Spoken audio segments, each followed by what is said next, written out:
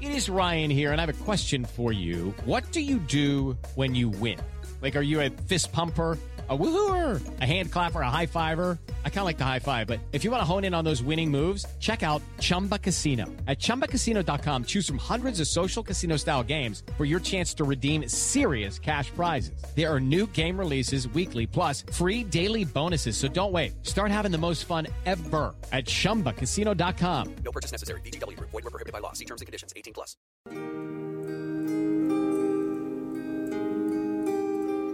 Spring, the time of year when a young man's fancy turns to one thing. Hittites, particularly the most famous Hittite king of them all, Suppiluliuma I.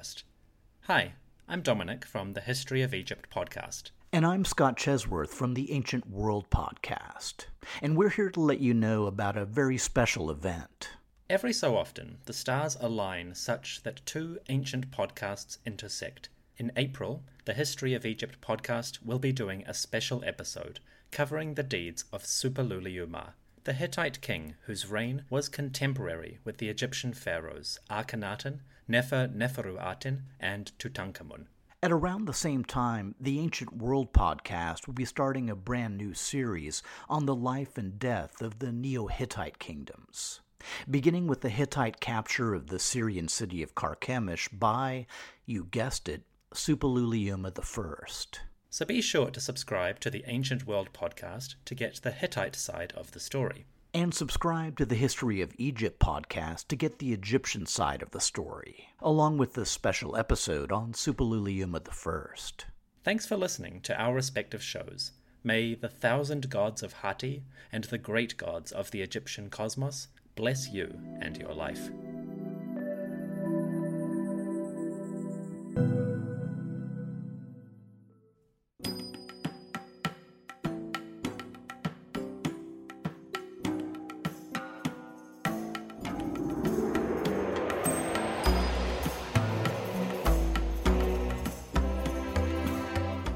Hello everyone, and welcome back to the History of Egypt podcast, episode 141, Restoration. Today, we explore one of Tutankhamun's most significant projects. The King of Egypt promises, and then enacts, a wide-reaching program, investing huge resources in the temples of the gods. In a massive public rejection of Akhenaten's policies, the Egyptian government spends large to satisfy the divine beings. They also use the opportunity to strengthen their power, increase their legitimacy, and reward their followers. This project survives in a lengthy, detailed proclamation. Today, we explore the restoration stela of King Tutankhamun. This episode comes to you on behalf of Henning Roygard Petersen, Lee Bergen, and Samuel Liebert. Resources flow to the temples from such lands as Denmark and Sweden. For these gifts, I can only say, Tak. May Amun, king of the gods, and Ptah, lord of Ma'at, reciprocate with blessings and long lives for you and your kin. To everyone listening, thank you for joining me. On with the story.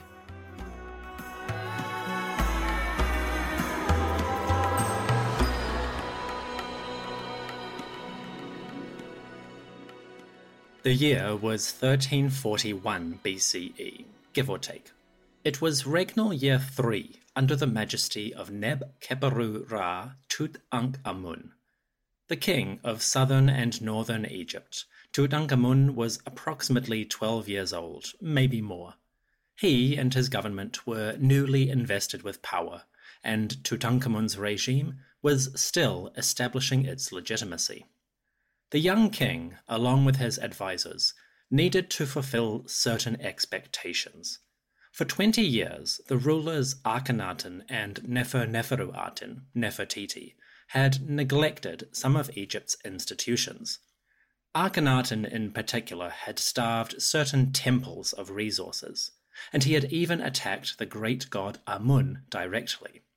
King Nefer-Neferu-Aten, Nefertiti, had started to undo that, to restore the relationship between Amun and the crown. But she had only reigned for a few years, and she never fully committed to the old order. Now, King Tutankhamun had to complete what Nefer-Neferu-Aten had started. When the new government first took power, the royal officials probably had to deal with many dissatisfied groups. Akhenaten had closed major temples and essentially fired their priests. That was quite significant. Many families used the temples as a major source of income. Influential groups would send their sons and daughters to serve as priests and priestesses. Those jobs gave them access to the wealth of the temples. Likewise, religious jobs were a source of prestige and influence in their local communities. So, a temple was not just a stone building with nice art, it was the center of social and economic life for many, many people. When Akhenaten closed the great sanctuaries, he deprived many families of wealth and prestige. Nefertiti had started to heal that wound, but she did not live long enough to fix it. Now, Tutankhamun and his advisors were responsible for the problem. This is where the Decree of Restoration comes into play. Tutankhamun's decree appears on a large stone stela. Originally, there were multiple steles, various copies of the text erected in different sanctuaries. Today, only one of them survives in a reasonably complete form. It is in the Cairo Museum, but originally it stood at Karnak Temple. The stela is approximately 2.5 meters tall. It is made of quartzite and it appears in two sections. At the top, we see Tutankhamun making offerings to the gods, to Amun-Ra and to Mut. The king's great wife, Ankhesenamun, used to stand behind Tutankhamun, but somebody erased her figure later. We will come back to that at the appropriate moment. The images of Tutankhamun with the gods are pretty standard, and they fit the stereotype of Egyptian royal stelae. If you only looked at the picture, say as you were walking past, this stela might not seem remarkable. But below the art, the text itself appears. Here is where the Restoration Decree begins. The decree opens with the standard royal language. It introduces the date, which is lost. It gives the pharaohs names and titles. And it presents a little spiel about how much the gods love Tutankhamun. The text describes Tutankhamun as a favored son. All of the gods love him, and the decree says that he, the pharaoh, will restore order and banish chaos. This is stereotypical for Egyptian royal decrees. Tutankhamun's language is something that many kings used in their proclamations. Every ruler needed to prove their legitimacy, their value as a king. To do that, they often claimed to be restoring order and ending times of chaos. It was standard stuff. Say the world is crumbling and declare that only I can fix this. In that sense, Tutankhamun's decree is propaganda in the classic sense. It promotes the king's regime and presents him as an antidote to the country's problems. However, Tutankhamun's decree is notable for the detail that he gives. After introducing himself and his agenda, the king does actually describe this chaos.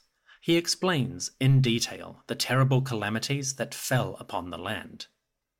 In the first important section of the decree, Tutankhamun says, quote, "When His Majesty appeared as king, the temples and the cities of the gods and goddesses, starting from Elephantine and as far north as the Delta, were fallen into decay, and their shrines were fallen into ruin. They had become mounds overgrown with grass. Their sanctuaries were like something that had never come into being, and their buildings were a footpath, for the land was in ruin." End quote. To begin, Tutankhamun declares that Egypt's temples and cities had collapsed. Neglect and maltreatment had caused them to decay.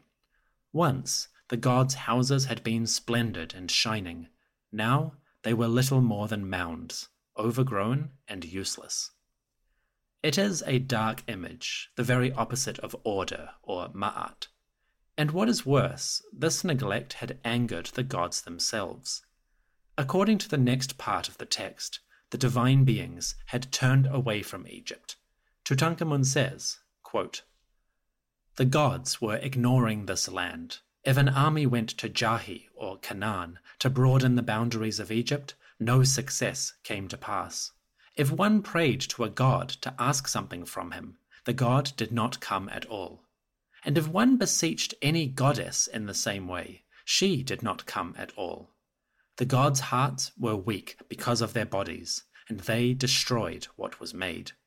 End quote. Dark days had fallen on the land. The gods and goddesses had abandoned Egypt because of neglect. As a result, armies on campaign in the north failed to achieve their goals. Prayers and offerings received no answer. The gods were weak, their bodies were failing, and they had turned on the people.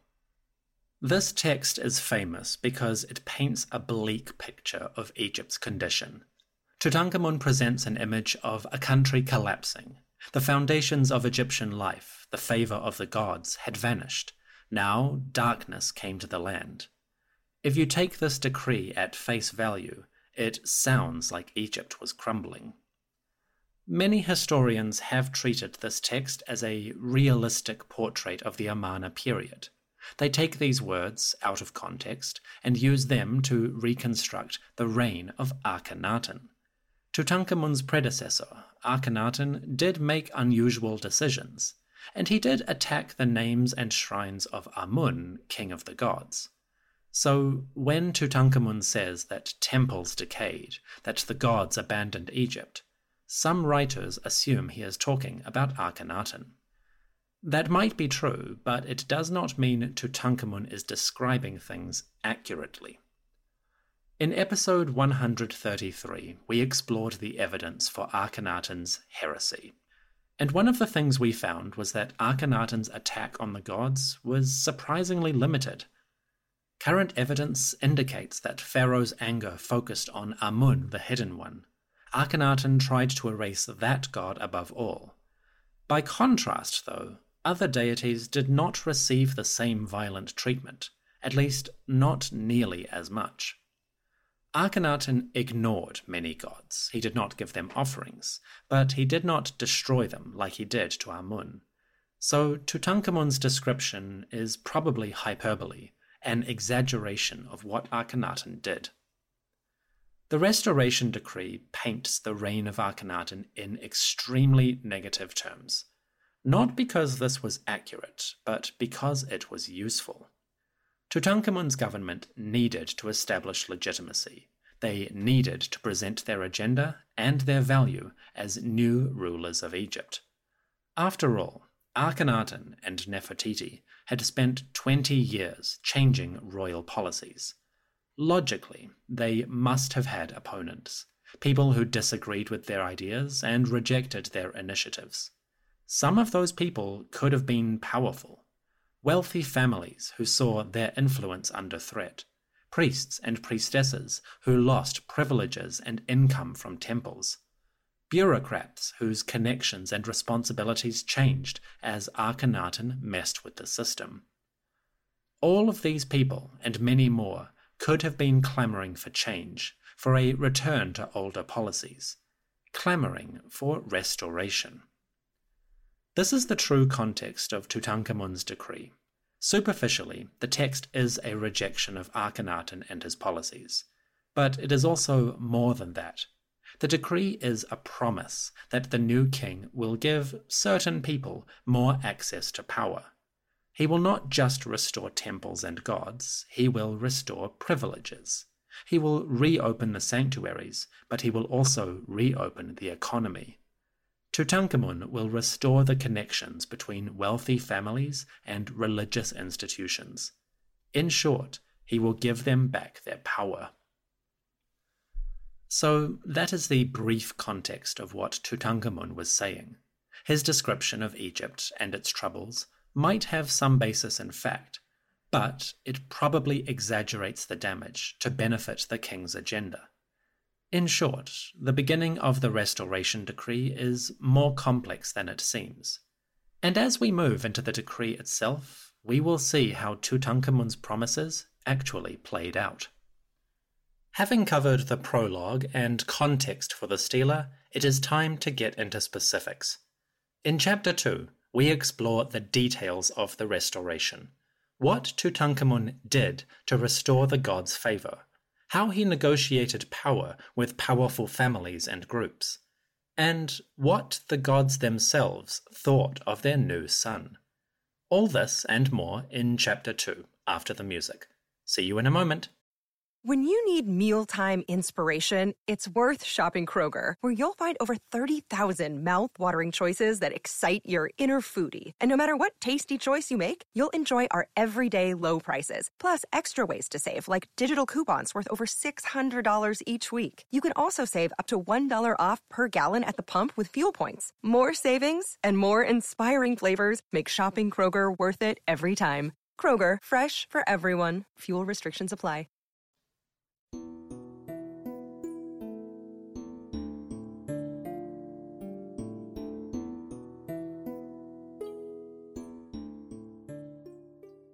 Having established his agenda and his overall goals, Tutankhamun now moves into the meat of his proclamation.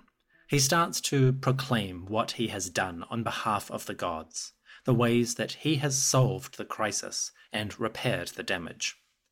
The king starts with the divine images, the golden statues of the gods which lived in every temple shrine.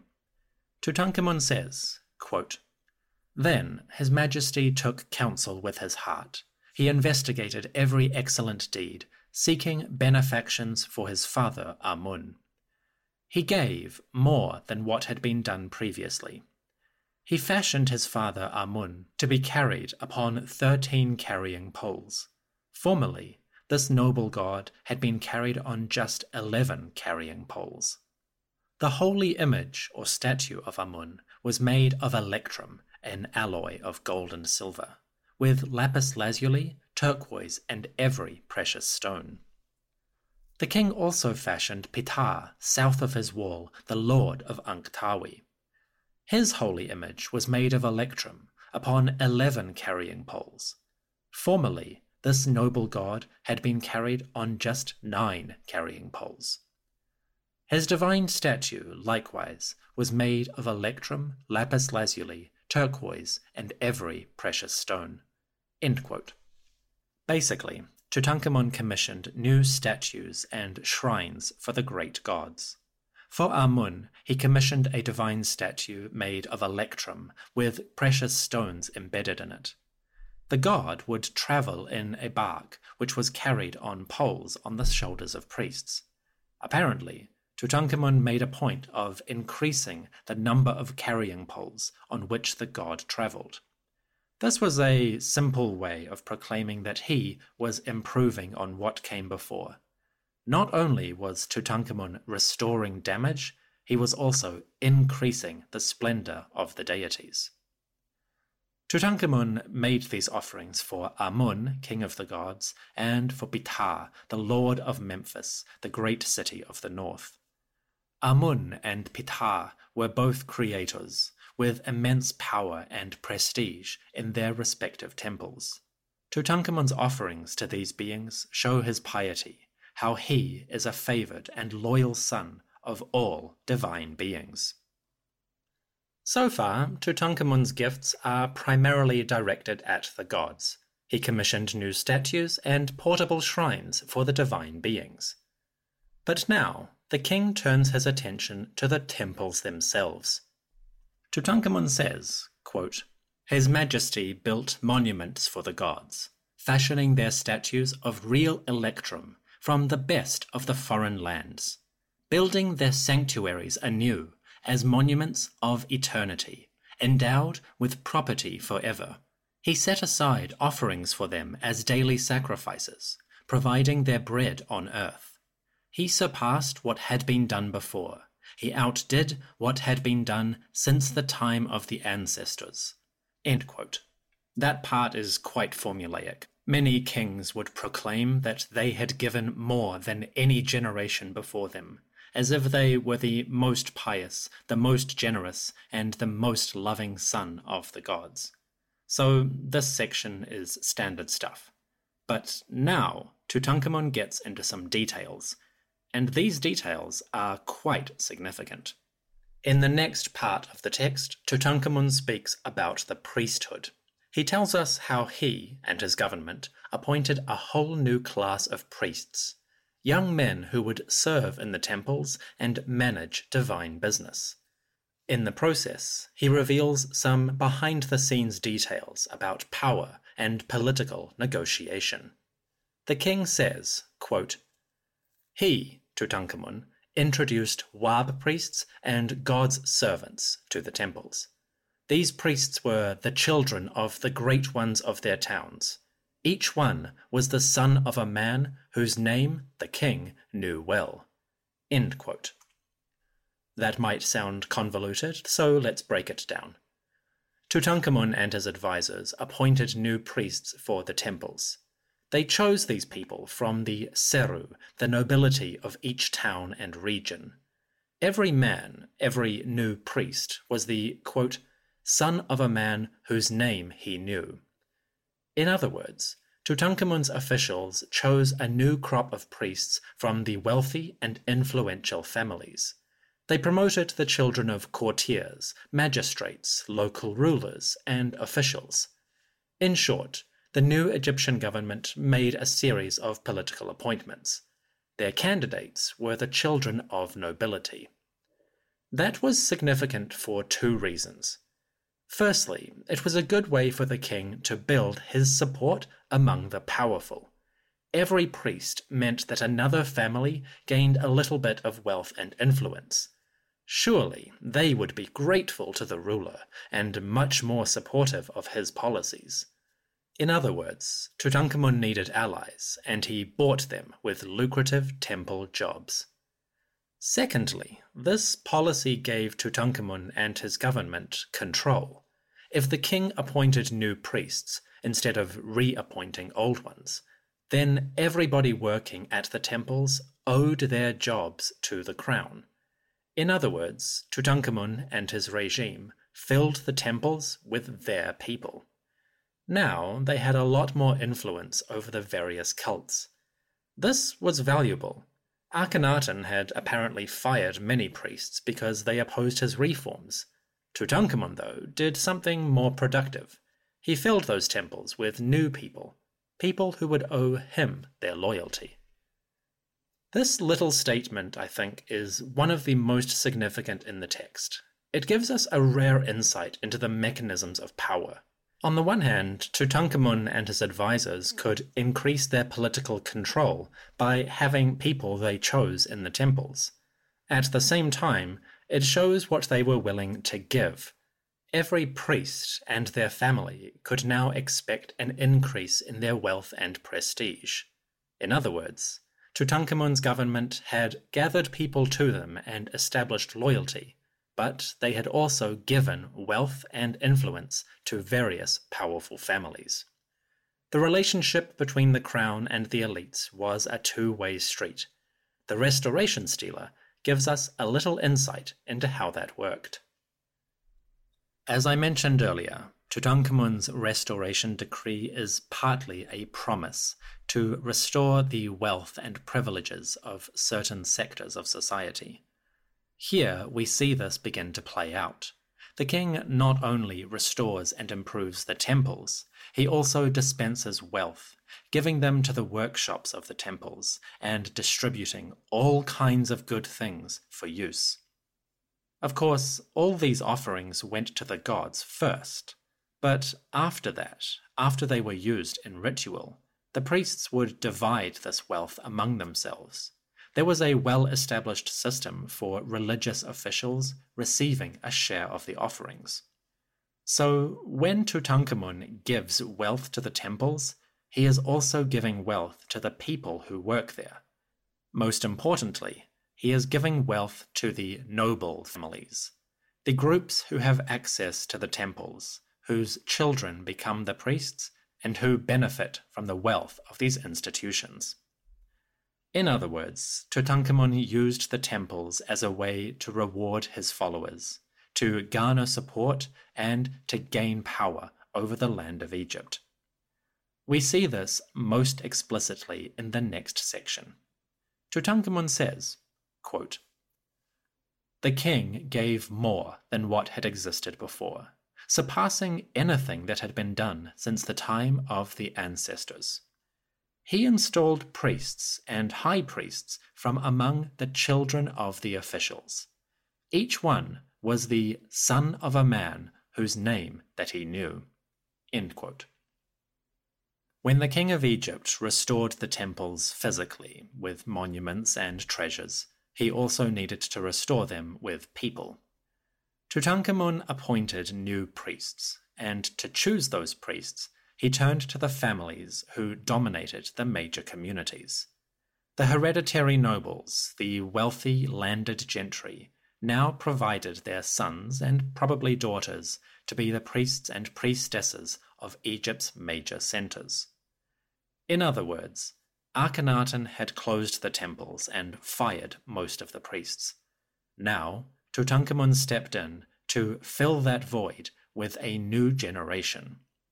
When the king did this, he effectively gave a whole group of families access to the wealth of Egypt's temples. This was traditional practice. It was totally respectable and legitimate. At the same time, the king built connections between his household and those of other families. Tutankhamun's restoration is not just an expression of piety or religious fervor.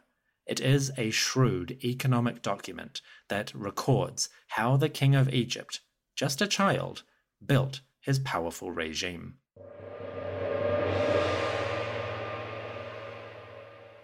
So Tutankhamun gave lavishly to the gods, and he appointed a whole new class of priests to work in the temples.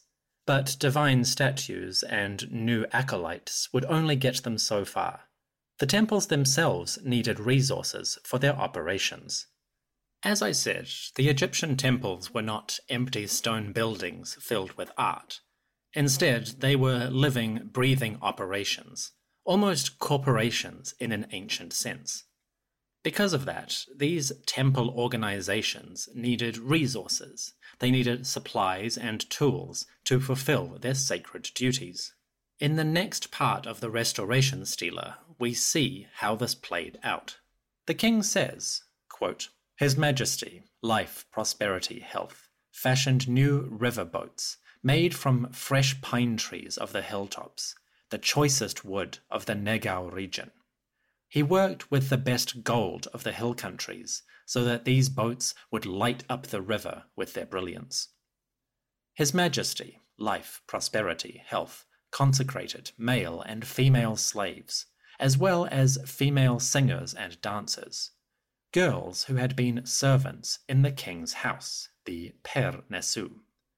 The service of these singers and dancers comes from the palace and the treasury of the Lord of the Two Lands. I am causing these girls to be preserved and protected for my fathers, all of the gods. I do this so that they, the gods, will be satisfied with the doing of what their Ka spirits desire. I do this so that they will preserve the tilled land, Egypt." End quote. Tutankhamun commissioned new boats for the temples, barges that could carry people and resources up and down the river.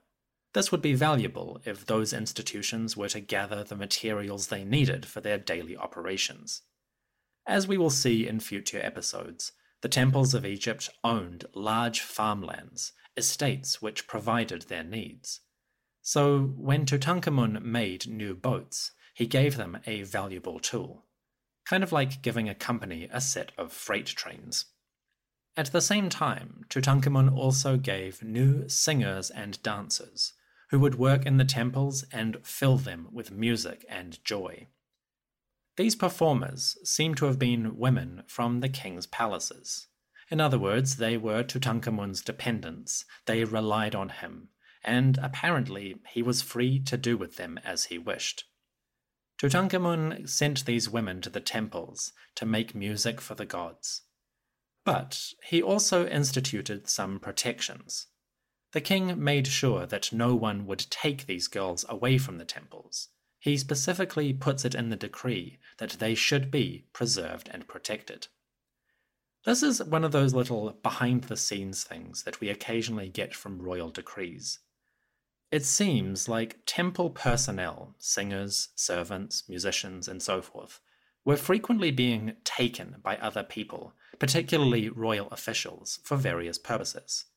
Sometimes a royal project would demand some type of expertise, and officials might take people from the temples to do the work.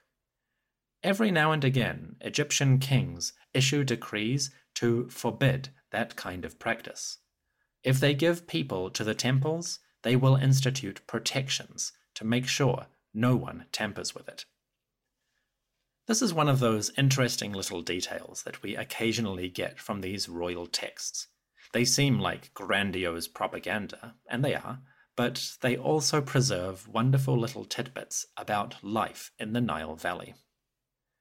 Anyway, Tutankhamun has given new statues for the gods, he has repaired their temples, and he has given them people and resources for their operations.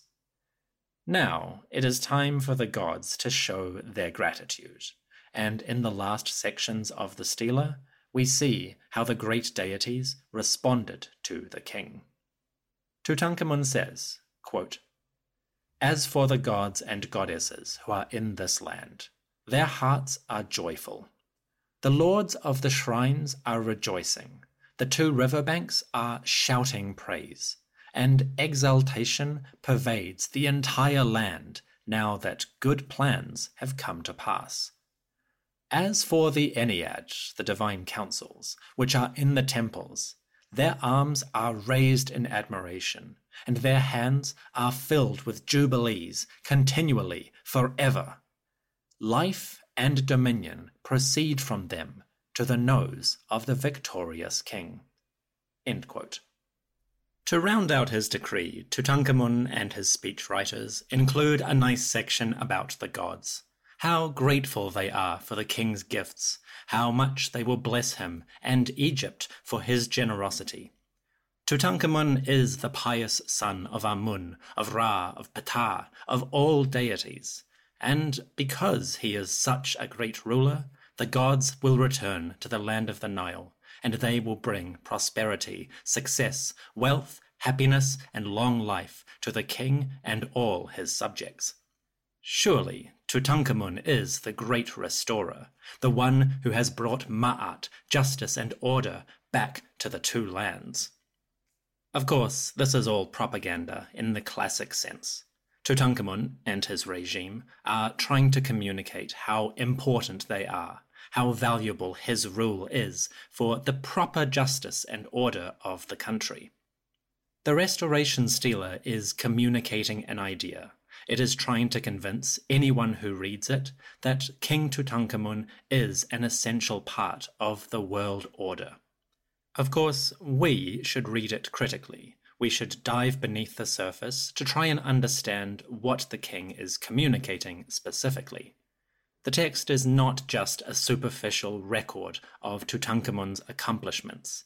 It also tells us a lot about the mechanisms of power, the connections between the royal household and the wealthy, influential families of Egypt.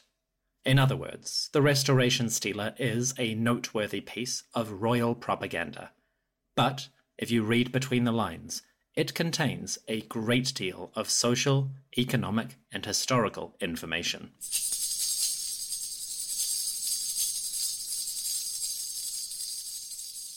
The Restoration Decree of King Tutankhamun is a significant text. Although it is formulaic and frequently strays into propaganda, it does contain a great deal of valuable information. On the one hand, we can get a very basic sense of how Tutankhamun and his government depicted the reign of Akhenaten and what came before. At the same time, we can also dig between the lines to understand how this king and this regime established their power and built connections with the influential families of the land. The king of Egypt was not all-powerful. He relied on consensus with other groups in order to enact his policies, And for a young king like Tutankhamun, who inherited power from a controversial figure, it was important to establish strong ties with certain groups.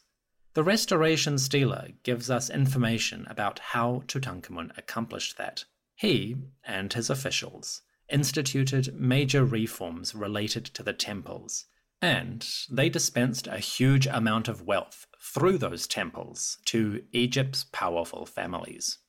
In other words, the Restoration Stela records Tutankhamun's public piety. It also records the shrewd maneuvers that he and his government used to establish their power. The Restoration Stela is not just a coda or epilogue to the reign of Akhenaten. It is also a record of the behind-the-scenes politics and the economic factors that influenced the pharaohs of Egypt.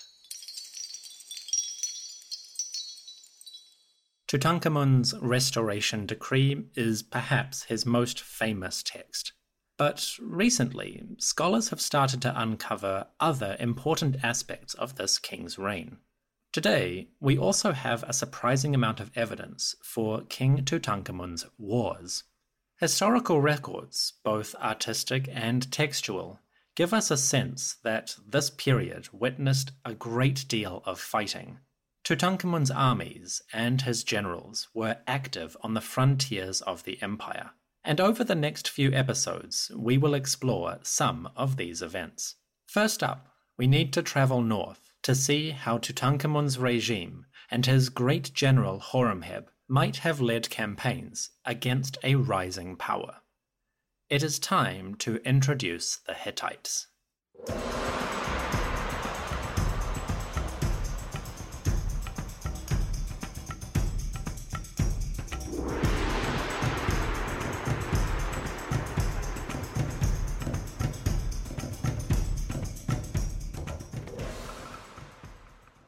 The audio editing and mixing for this episode was done by Vincent Kavanagh. The music for the show comes from a variety of composers. The main theme is by Keith Zizza, with additional interludes by Bettina Joy de Guzman. Also, I sometimes include music by Jeffrey Goodman, Michael Levy, and Brendan and Derek Feichter. All songs appear by permission of the composers. If you want to learn more about these musicians, follow the links in the episode description, and please consider supporting them. Thank you for listening to the History of Egypt podcast. If you are enjoying the show and would like to support my work, consider joining the Patreon.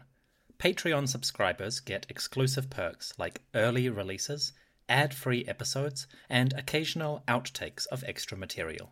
For the price of a coffee every month, you get the best possible version of the show, without that annoying consumerism attached. Visit patreon.com/Egypt podcast. That's patreon.com/Egypt podcast. Thank you. Okay, round two. Name something that's not boring. A laundry? Ooh, a book club. Computer solitaire, huh? Ah, sorry, we were looking for Chumba Casino. That's right, ChumbaCasino.com has over 100 casino-style games. Join today and play for free for your chance to redeem some serious prizes. ChumbaCasino.com. No purchase necessary. Void where prohibited by law. 18+. Terms and conditions apply. See website for details.